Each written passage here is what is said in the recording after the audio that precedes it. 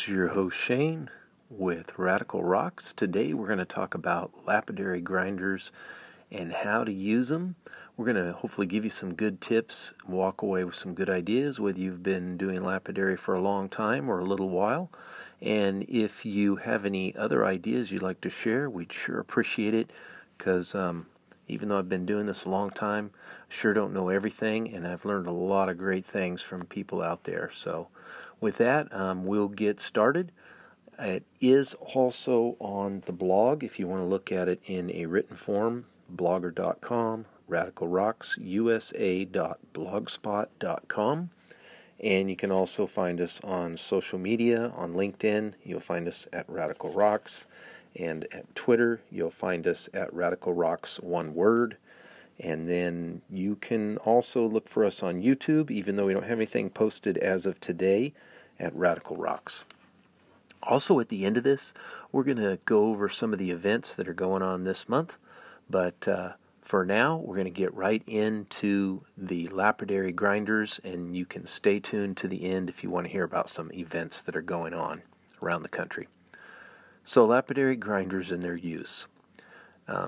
Typically, what we have here is a multi-wheeled unit for grinding.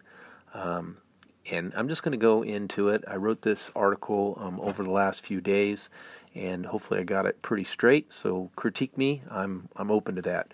Anyway, proper use and maintenance of lapidary equipment can increase the safety of the user and the lifespan of the equipment, and also of the supplies, which in this case is going to be belts, grinding wheels, and such. It can also decrease injuries. It can decrease equipment failure. It can decrease non-productive time, and also even operational cost. So the disclaimer, this is just a basic guide. Always refer to the manufacturer's operational safety and maintenance manual, and follow all the recommendation for personal precautions, personal protection, and all that good stuff that is stated in the manufacturer's owner. So this is just informational purposes, and we're not responsible for anything you do with your equipment. Okay, now the lawyers will not bite our heads off. Let's move on. Lapidary grinder and use. Well, typically the slabs that we talked about in our episode on saws that are cut up with our rock saws, our diamond saws, these slabs have been cut. Usually, they're anywhere from an 1/8 inch to a 1/4 inch, or even thicker, depending on what you're doing and what you want. Most of them are about a 1/4 inch, 5/16, something like that. So you take your slab, flat cut slab, and you draw a shape on it, an oval or whatever shape you want. And then you trim off the excess material on the trim saw that we also talked about. And now you're ready for cabbing. Now, if you want and you're confident, you can actually take that rock with your hand and start to shape it. Just check out our blog on the lapidary saw for more information on trimming. So the lapidary grinder is for shaping and grinding. For those that are brand new to this, the rough material is usually shaped by hand to create the outer edge as you marked for the desired shape.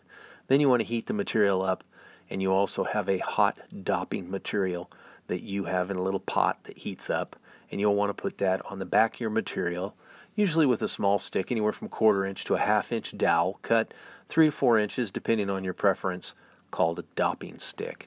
This is going to allow you to better control and move your material against the spinning grinding wheel to shape or form the dome of the cabochon.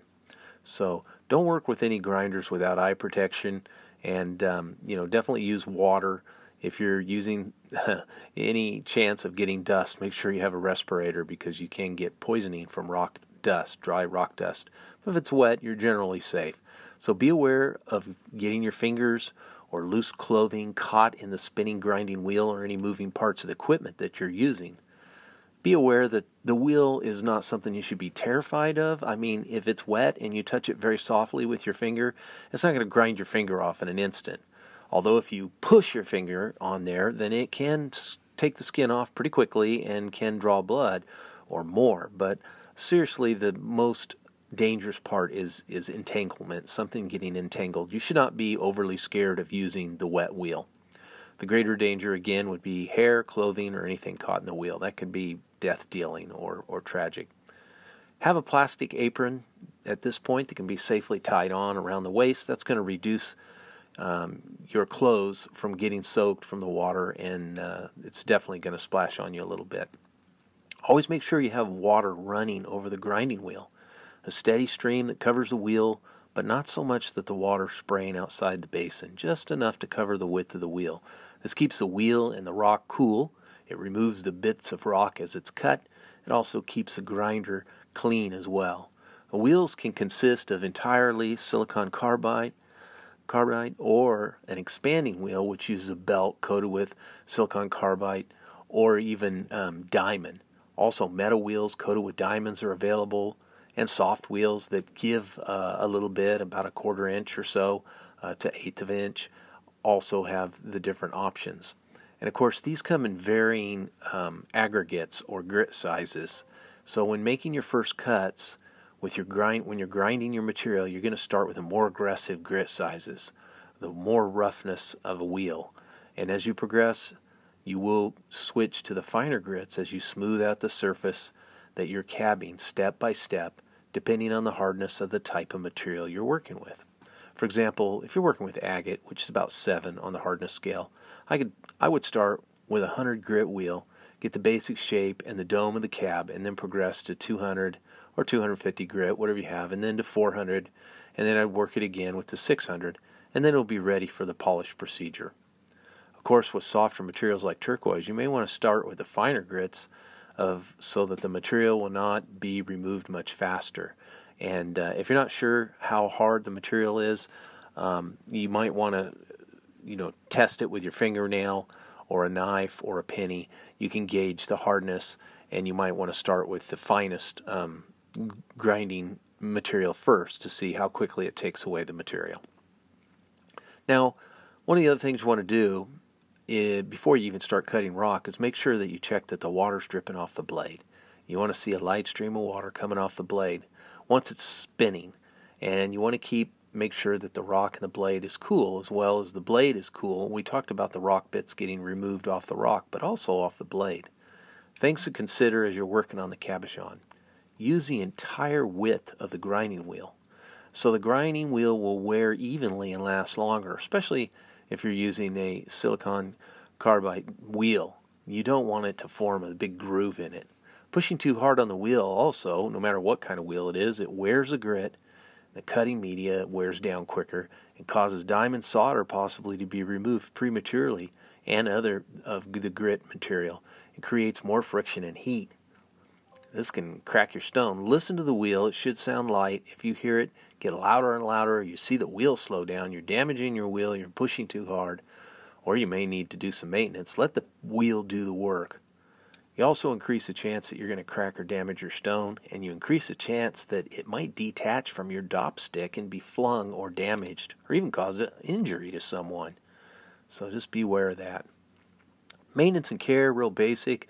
Before each use, make sure the power cords are in good, safe condition. They're not a trip hazard or anything. Check the condition of your equipment. Make sure the motors are securely anchored with all the proper shields and guards in place. Repair them. If something's wrong, repair them. It's not that hard. Or get somebody who can. Are the wheels snug with no play or looseness? The grinding wheels, feel them. Make sure they're in place. They should be snugly secured to that shaft. If they're not, get them repaired or repair them. The solid silicon carbide wheels, is it worn with a groove? Well, if it is, you need to dress it with a dressing tool as per the manufacturer's direction. What about the belts, the grinding belts? Is the grit on there hard? Is it soft? Is it a soft type? Is it a belt type wheel? Is there anything missing? Is the wheel rotting if it is a rubber, flexible type wheel? Then replace them. If the belt is worn, replace it. If the diamond wheel is getting damaged, you may have to replace it, or at least only use part of the wheel. If you have part of it that's bad, you might be able to work with the other half of it or something, but that makes it difficult. You should keep a spare belt at some point.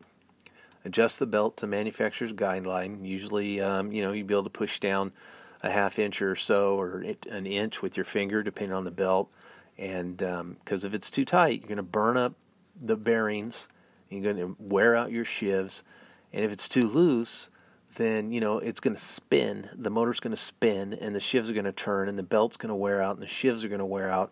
And if you push too hard, the wheel will actually slow down. It won't cut as accurately, and you can even damage what you're working on and waste energy.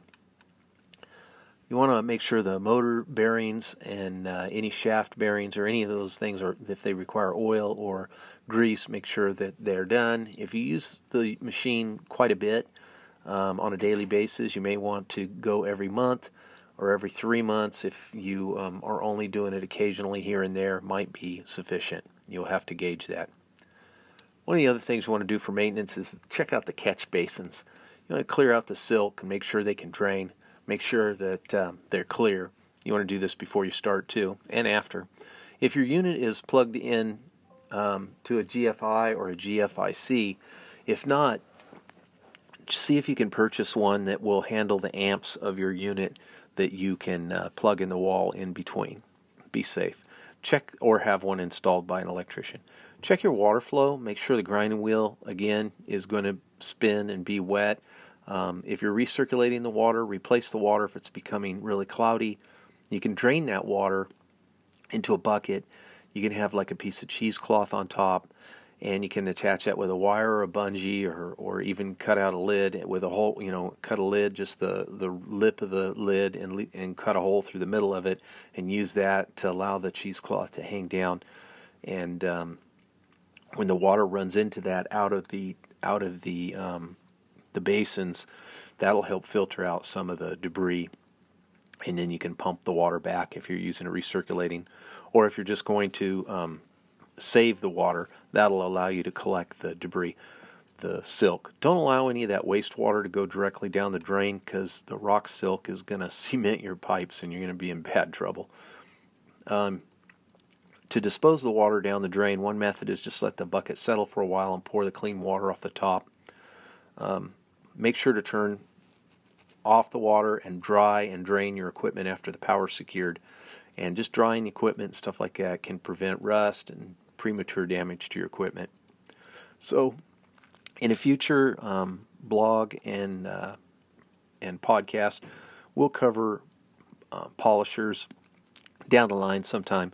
So please let me know. This is entirely from my personal experiences. Let me know if you have any suggestions or ideas. If you'd like to hear anything, you can get a hold of us at Radical Rocks in either LinkedIn or Twitter. And Radical Rocks is one word on Twitter, and on LinkedIn I believe it's 2. All right? So that's it for that part of it. I did say I was going to talk about some upcoming events, so if you're interested in that, I'll give you a quick highlight. Recommend, if you are into lapidary, that you subscribe to the Rock and Gym magazine. January 17th and 19th, San Rafael, California. No, I don't want to go to that one. I don't care to that one. That one's just a gym fair. I don't like those. On the 18th and 19th of January in Fredericksburg, Texas, at the annual show at Lady Bird Johnson Park at the Pavilion.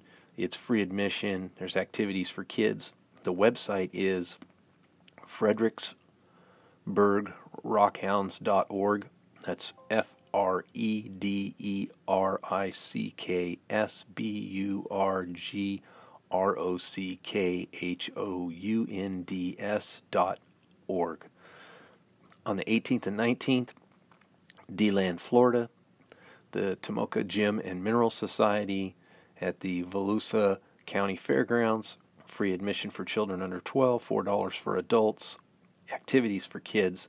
The website is Tomoka Gems, but it's not spelt that way. It's spelt this way: TOMOKAGMS.org. Then on the 18th and 19th in Yachts, Oregon, at the Yachts Agate Festival, at the Yachts Commons, you've got free admission, lectures, displays at www.yachtsagatefest.com. YachtsGateFestival.com. It's YACHATSAGATEFESTIVAL.com. And the last one on the 24th and 26th, Taylor, Texas, East Texas Gem and Mineral Society at the Taylor Rose Garden Center. Adults are $5, children are $1. They're activities for kids. Contact Kilansky. Her name is Kilanski, and her email is mlkilanski@yahoo.com. So hey guys, that's it. Just remember, old rockhounds don't die, they petrify.